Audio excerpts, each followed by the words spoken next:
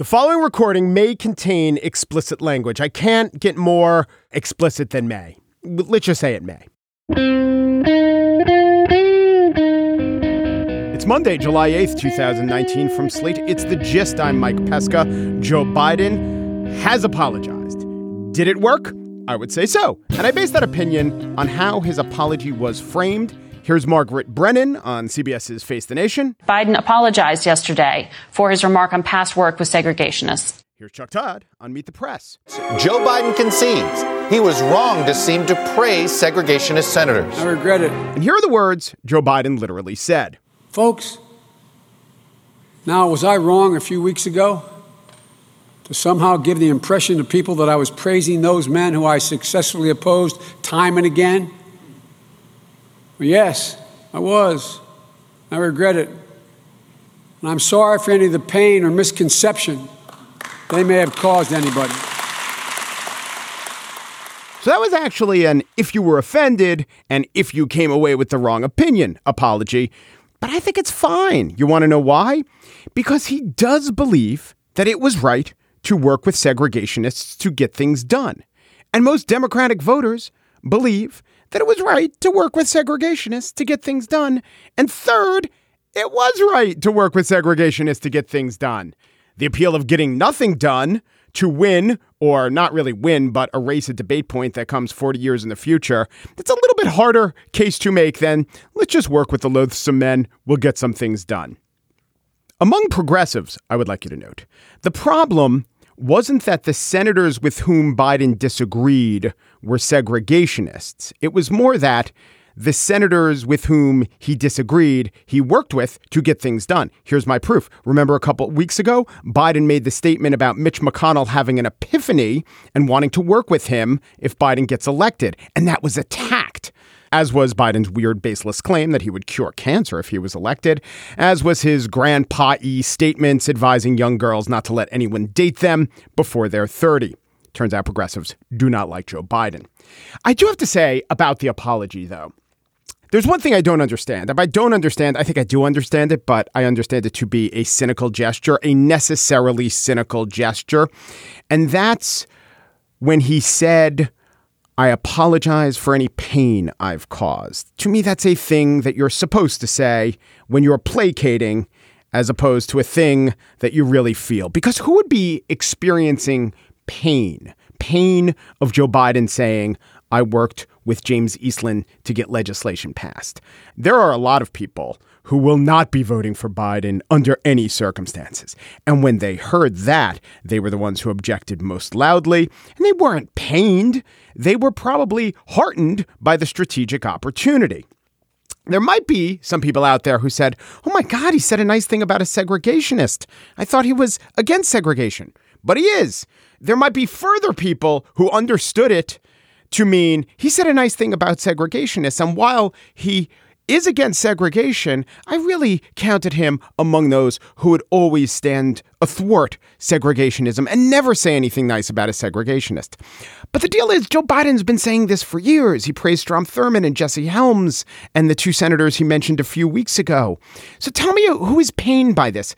The people who were supposedly pained by this were pretty ignorant about Biden's beliefs and actions and history. It's sort of like being pained to learn that when Barack Obama came into office, he opposed gay marriage and supported the death penalty, even in some cases where a murder wasn't committed. We feel what we feel, and I'm not going to say that out of 330 million Americans, 7 or 12 didn't actually feel pain. But those wounded feelings are based more on the supposed victimized onlookers' lack of knowing the information that was amply documented, more than any actual real pain.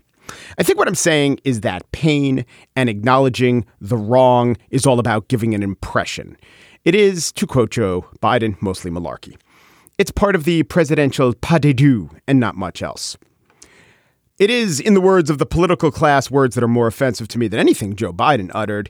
It is something to stem the bleeding, to stem the tide, to wrestle back the narrative, because Biden... Clearly, he needed to neutralize this. To quote Meet the Press's Pete Alexander.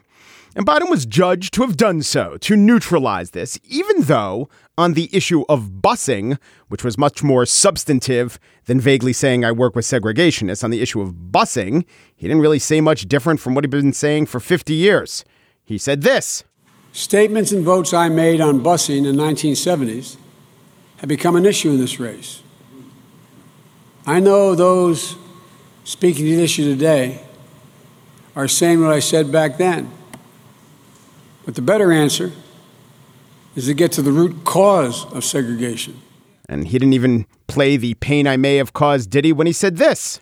I don't believe a child should have to get on a bus to attend a good school. There should be first-rate schools of quality in every neighborhood in this nation.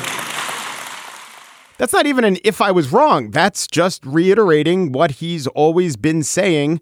And, I don't know, maybe what America still believes about forced two-way busing. Forced two-way busing is not the issue in 2019 that it was in 1979, which raises the question, why isn't it an issue at all in the 2020 election? And the answer is just because Biden has a bad answer and because Kamala Harris asked a really good question. Of course, Harris's busing stance today isn't any different from Biden's busing stance.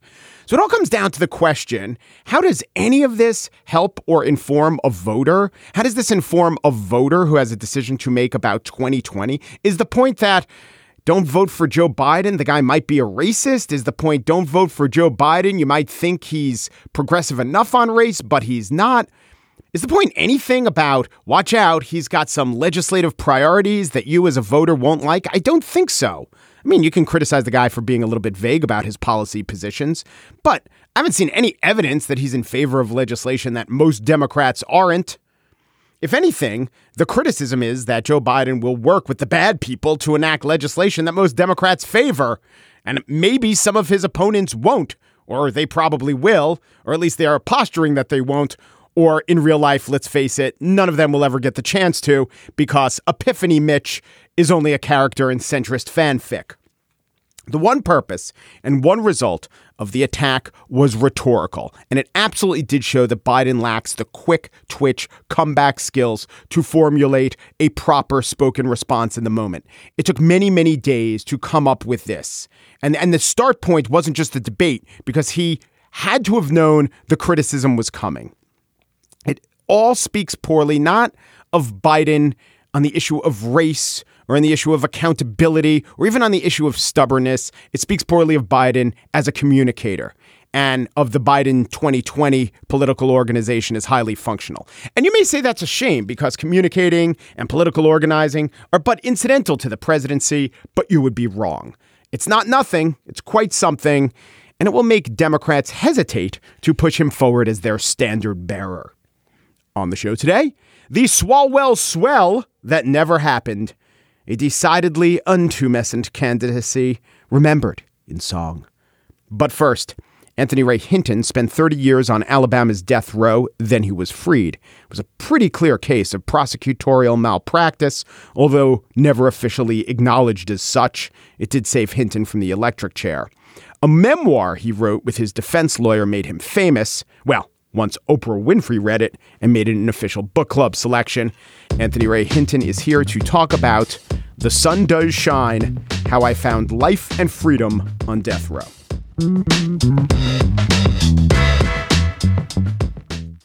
In 1985, Anthony Ray Hinton was mowing his lawn. 2 Alabama policemen rolled up on him, put him in handcuffs. What was I being arrested for? He asked. They wouldn't tell him. Finally, the answer came: murder, kidnapping, etc. Anthony Ray Hinton provided an alibi. The alibi was correct. The arresting officers did not care. He was still charged with murder. The case went to trial. He was convicted. He was put on death row for 30 years. Eventually, after all those decades, the ballistics evidence that would have exonerated him originally was allowed to be introduced. It was heard by the Supreme Court. Anthony Ray Hinton was released from jail on Good Friday of 2015. He is now out with the paperback version of his New York Times bestseller, The Sun Does Shine, How I Found Life, Freedom, and Justice. Anthony Ray Hinton, thanks for coming on. Thank you for having me. Wow. To condense what you went through in those few sentences, I mean, it's more than just time. It's an unbelievable journey where actually you don't move much except in your mind. So my first question is, when did it begin to dawn on you that not only were you going to be unfairly treated by the criminal justice system, but that it really looked like there was going to be no way out? It really began on the way to the police station. The detective, in no uncertainty, made it clear that they really didn't care whether I did it or not. They just needed someone to be convicted for it so they can clean up the books. And I thought really and truthfully that once I got to the police station, we would sit down and they would tell me what it was all about and talk, and I could explain to them where I was if I could remember. And they would check into it and say, okay, we made a mistake. Mr. Hinton, you're free to go. But it didn't happen that way. The moment they pulled up in my mother's yard, they came with handcuffs and guns, and they came and got the man that they just decided that they was going to convict and put him on death row, regardless of what I said or what I did and what I tried to talk to. They didn't care. And so at that point, I knew that I was in deep trouble. Yeah, and you grew up in Alabama your whole life. You were 29. You must have known that not only was there plenty of racism, but that plenty of innocent people went to jail. Why did you believe for so long that it wouldn't happen to you? Well, to be honest with you, my mother always taught me to tell the truth, and I hadn't had any problem with the police department or justice system in Alabama. Things that I did do, I was guilty of. I didn't try to duck and dodge it. I pled guilty to writing a bad check, stealing a car, but nothing this severe. And I truly believe that the police main job was to find the real perpetrator, regardless of what the crime was, and I didn't think any different.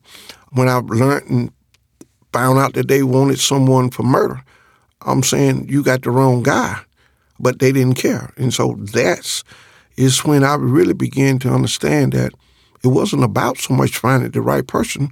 They just wanted to clear the books, and they could clear it with me. So when you go to prison, you don't talk for 3 years, your first 3 years in prison, Yes. Is that right? Absolutely. Was that a conscious choice, or did it just overcome you? I think it was a little of both. To be honest with you, all of my life, my mom had brought me up to believe in law and order. My mother had believed and taught me that the police was your friend. And when I got convicted, I was mad with God more than anybody. When I got to death row and they put me in this 5x7 cell, I sit on this bunk that was already too small for me, but I did say one thing: God don't live in my heart anymore. And for the next 3 years, I didn't say a word to anyone. Every time one of the guards would ask me anything, I would just get a pen or a pencil and just write out my reply. I didn't talk to my mom. I didn't talk to my friend Lester. When they would come see me, I would just shake my head at, and my mom would ask me all the time, "You're not feeling well?" And I just say, "Mm-mm," and close my eyes. What made you finally speak? Approximately about 1 a.m, I woke up to the sound of a grown man crying, a man that I had lived by for 3 years and never asked him his name or where he was from. But my mom truly had taught me compassion. She would tell me every day it looked like no matter what one does in life, they still deserve some compassion. They still need to know that somebody care about them, love them. And that compassion came out when I heard this man that I never spoke to cry. And I hollered out through the bars, "Hey, mister, is something wrong? Do you need me to get the guards?" And took this man a few minutes to reply, and he finally said no. He said, "I just got word my mother passed." And I told him I was sorry to hear that, and I sit back down, got off the bars, sit back down, and I realized at that moment that my mother was still alive. I was alive, and I had something to be thankful for. And from that moment on, I decided at that moment that I was going to take my life back. I was going to live the best life that I could live until, I guess, they execute me. Now that you are an advocate for the falsely accused, do you look back on any of the people you were on death row with and try to question, did they really commit the crime? Oh, maybe they didn't commit the crime. Is that a mental process that you're engaged with now, given what you do? Absolutely. In fact, I could honestly say, without a doubt, I believe that there was 5 people that was honestly innocent at the time that I left. Of those 5, what happened to them? I would honestly say that at least 4 of them have already been executed. I wanted to ask you, is one of those people on death row who was executed, who you believe was innocent, was Donis Musgrove one of them? Absolutely. Absolutely. Now, the reason that I asked about him specifically is that the prosecutor in your case, Bob McGregor, yes, and the judge in your case was the same as Donis Musgrove had in his case. And I went, and the prosecutor in your case, McGregor, who has since died, wrote a book called Whiskey Bent and Hellbound, No Holiday for Justice. And in it, I'll just let my listeners listen as he describes you. I don't know if this will make you uncomfortable, but just to give an idea of how this prosecutor conducted himself. The chapter on you is called Evil Personified, Anthony Ray Hinton. And he talks about you as being Anthony Ray Hinton, a.k.a. the Cooler Killer, Cooler, because the actual victims of that murder you didn't commit were in a freezer. They walked into a freezer. And he said, speaking of rat bastards, one of the coldest executioners that I ever confronted in all my years as a prosecutor was Anthony Ray Hinton. Now, Musgrove's family also says that he was unfairly and incorrectly convicted, but now he's dead and he's gone. So, what happens? What can we do after the fact? Is there any way to ever go back and see if that was a just conviction? No. What Bob McGregor don't tell in this book, Bob McGregor was known to have this stare at people when they was on the witness stand. And Bob McGregor met his match when he met me. I looked at Bob McGregor and I made Bob McGregor drop his head because we were staring at each other. And Bob McGregor took a profound dislike toward me. But Bob McGregor, what he don't tell, how racist he was. Bob McGregor was, to me, one of the most racist prosecutors. And I don't know how he was able to get to where he got. But even when I was convicted, I didn't hear him say it, but I was told that Bob McGregor said, we didn't get the right nigger today, but at least we got a nigger off the street. So Bob McGregor need to be exposed for who he was and what he was. And people ask me every day, where is the person that prosecuted you? And I said it with no disrespect. I said, Bob McGregor is dead, and I truly believe he in hell. Yeah, and there are portions, after I read your book and have heard interviews with you, there are portions in his book. I mean, at one point, he describes something that went on in your trial when you claimed correctly that the only people with access to that gun that hadn't been fired in 25 years were you and your mom. And then he asked you, so you're saying your mom committed the murders? And then he said that you said she may have. Well, Bob McGregor was a prosecutor that would say whatever he want to say. Bob McGregor had his way in the courtroom and everybody got back, and to be honest with you, I would question every trial that Bob McGregor did. And what kind of prosecutor would say, regardless of what the court system say, if he ever is released, I'm going to buy me a brand new .38 and I'm going to be waiting on him and I'm going to gun him down. That's the profound hatred that he had for me because I stared him down. And I felt, to be honest with you, I felt sorry for him. He was a man that perhaps was never loved in his life. And as they would say, this was his chance to show the world for not being the boy or the man that got the girls or was not good in sports. So he went to school and became a lawyer, and he became a DA, and he used his office for selfish and hateful reasons.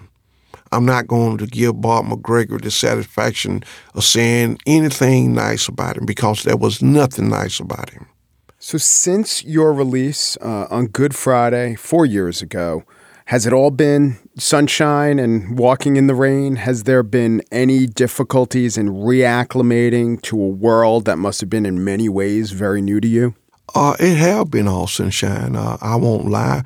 Only when there is execution, my mind goes back to the 30 years that I was there. I know exactly what the condemned is going through. I know exactly what the prison is doing the week of the execution coming up. Every guard is treating that human being like he's a human being. They're willing to go out and do whatever they can for you. These are the same people that treat you like you're dirt until you get an execution. But the moment you get an execution, all of a sudden, if you need anything, just let us know. The warden allowed visitors to come that you couldn't see before you got an execution. For that particular night, they get ready to execute you. They want to send you off, as they say, with the best meal, whatever you want to eat. Just let us know and we'll get it for you. Treat you like a human being because they finna kill you. And yes, on the week of an execution, I go through hell all over again because I'm there. Regardless of what I try to do, a friend of mine that I got to know on Alabama death row named Christopher Brooks, I was over in Hawaii trying to just first vacation in 30 years. And I found myself up at 1 o'clock in the morning, and my friend woke up and he said, "What's wrong?" I said, "I just can't enjoy because I know Alabama's getting ready to kill a man." And so my mind was there, and although my body was in Hawaii, but my mind was in Alabama thinking about Christopher Brooks, questioning, are they killing an innocent man tonight? What purpose is it? What does we receive from it? How is it that we can have such a death penalty? Are we any better than the person that did this? Because we sentenced them to die because we said they killed someone. And yet we turn around and kill them. Well, who should pay for his murder? Because murder is murder regardless of who do it. And so, yes, I have good days and bad days. And I truly have bad days on execution nights. In 2019, only 5 people have been executed, and the state leading the country, though, in execution is Alabama. Are you putting yourself through, what you do, your activism is based on the thing that tortures you the most. Can you continue on? I have to. I have to continue on for one reason. I'm hoping that someday the people will realize that we don't need a death penalty. It serves no purpose, and it costs too much. It costs over $2 million to execute a person from the time they go to trial to the time they execute it. And I want to fight for those men that and women that sits on throughout this country innocent, but yet haven't been able to find a lawyer to dig into their case. I want to fight because I once sat on death row for 30 years, and I needed someone to fight for me. I want to continue to do it until we get the death penalty abolished, because as long as I sit and breathe, just as they made a mistake, and that's what we want to call it, then why is it that we don't think any other innocent people is on death row? I truly believe, after all that been done to me on purpose, I truly believe that we are a better country than having a death penalty. I truly believe that. And so, until the day that I die, until the day that the death penalty is over with, I'm going to get up as long as I can get up. I'm going to talk as long as I can talk. I'm going to stand as long as I can stand and say what we are doing morally is wrong. Anthony Ray Hinton is the author of The Sun Does Shine, How I Found Life, Freedom, and Justice. Thanks for talking to me. Thank you so much for having me. And now the spiel. For Eric Swalwell, the work goes on, the cause endures, the hope still lives, and the dream shall never die. But not by running for president. The torch has been bypassed. The fire not extinguished, but put on the back burner of ambition. Eric Swalwell, plucky, young congressman who is fine in a committee hearing, who is pretty sharp on cable news, was, as it turns out, not among the top 24 choices among Democrats for the 2020 race. Or to be more accurate, the congressman, in dropping out, showed himself to be among the 20 most self-aware Democrats running for president. I don't know how aware he was. I mean, here's an analogy. In The Emperor's New Clothes, let's say the emperor looked down and saw he had no clothes and acknowledged it, but immediately convinced himself, okay, no clothes, but I got a rockin' bod and the people will be glad to see it. I'm going to, put these ripped abs and sweet glutes behind fabric? No, sir. Your loss, people, your loss. Today, keep that in mind as you hear this clip of Eric Swalwell bowing out. He did not endorse any of the other candidates, but when asked about an endorsement, said this. I don't know yet. I'm really impressed by this field. If Megan Rapinoe gets in the race, I'm probably going to endorse her. I think she turns 35 next July. Weirdly, that reference to Megan Rapinoe, not Rapinoe, landed with the rhetorical force of many of his greatest singers. There was no mention of a torch. The torch was the metaphor that almost caught fire, but kind of went up in flames when he tried to wield it against the man who is twice his age. Literally, Eric Swalwell was born 38 years and 4 days before Joe Biden. But he went there. You probably remember it. This attempt at the slick proverbial burn during the first debate. Joe Biden was right when he said it was time to pass the torch to a new generation of Americans 32 years ago. He's still right today. If we're going to solve the issues of automation, pass the torch. If we're going to solve the issues of climate chaos, pass the torch. If we're going to solve the issue of student loan debt, pass the torch. If we're going to end gun violence for families who are fearful of sending their kids to school, pass the torch. Because it was Swalwell's torch that was lighting the way. You could say that, but it would be quite a stretch. So what we've done is we've put together a farewell video, the video that they might play at the remembrance, the memorial service to the Swalwell campaign. Now, you're going to have to provide the visuals and you're going to have to provide the backing track. Think of many heroic shots of Eric Swalwell as he has his shirt kind of unbuttoned or at least rolled up on the sleeves as he shakes the hand of young constituents, and we see a glimmer of hope in his eye. A glimmer of hope that we recognize in ourselves, but really don't recognize at all because most people didn't know who Eric Swalwell was. So think of a rotating carousel of Swalwell images, and also think, I don't know, what song will we put under there? How about Cheap Trick's The Flame? Because although, as Cheap Trick said, I want you to want me, and Swalwell did, they also spoke about the undying, never to be snuffed out flame, which in a way lives in all of us, but in a more accurate way does not live at all in the Swalwell 2020 candidacy. Here now, Eric Swalwell, a remembrance. I've been seeing the exact same thing, which is why I've come back here to Dublin, backed by my neighbors who have always been in my corner to declare my candidacy for President of the United States of America. You cut our time in hell in half. Thank you to Mr. Chin's hot sauce for performing. And we have a president right now that doesn't understand the dreams that you have. I will be that president. I will be bold without the bold. Everyone thinks the dream lives in a destination. And I always say, no, the dream lives in the activities that you do today. I want Iowans to know I see you, I hear you, I'm for you. Pass the torch. Well, I'm running to be president. I see a pathway to being president, and I'll serve our country any way that it's needed, including, of course, being vice president.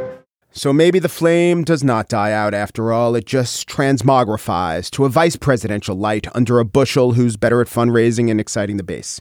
But it is good to remember the words, deeds, and message of Eric Swalwell. And also mixed in there was self-help guru Brendan Burchard, who posted a video called How to Have Patience Pursuing Your Dream. Indeed.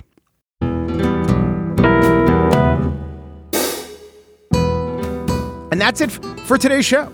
The Gist was produced by Daniel Schrader. It's all right. It's produced by Pierre Bien-Aimé. He's all right. They just seem a little weird. Don't give yourself away, TJ Raphael, senior producer of Slate Podcasts, and you can catch her live at Budokan. And today on What Next, Slate's early morning news podcast, the Wilkinson County Correctional Facility seems unbelievably dysfunctional. They basically can't run the prison without the say-so of the gangs that control it. Mary Harris talks to Marshall Project reporters who covered that story on What Next in your feeds right now. The Gist, we live inside your head. The Gist, we come to you in bed. And thanks for listening.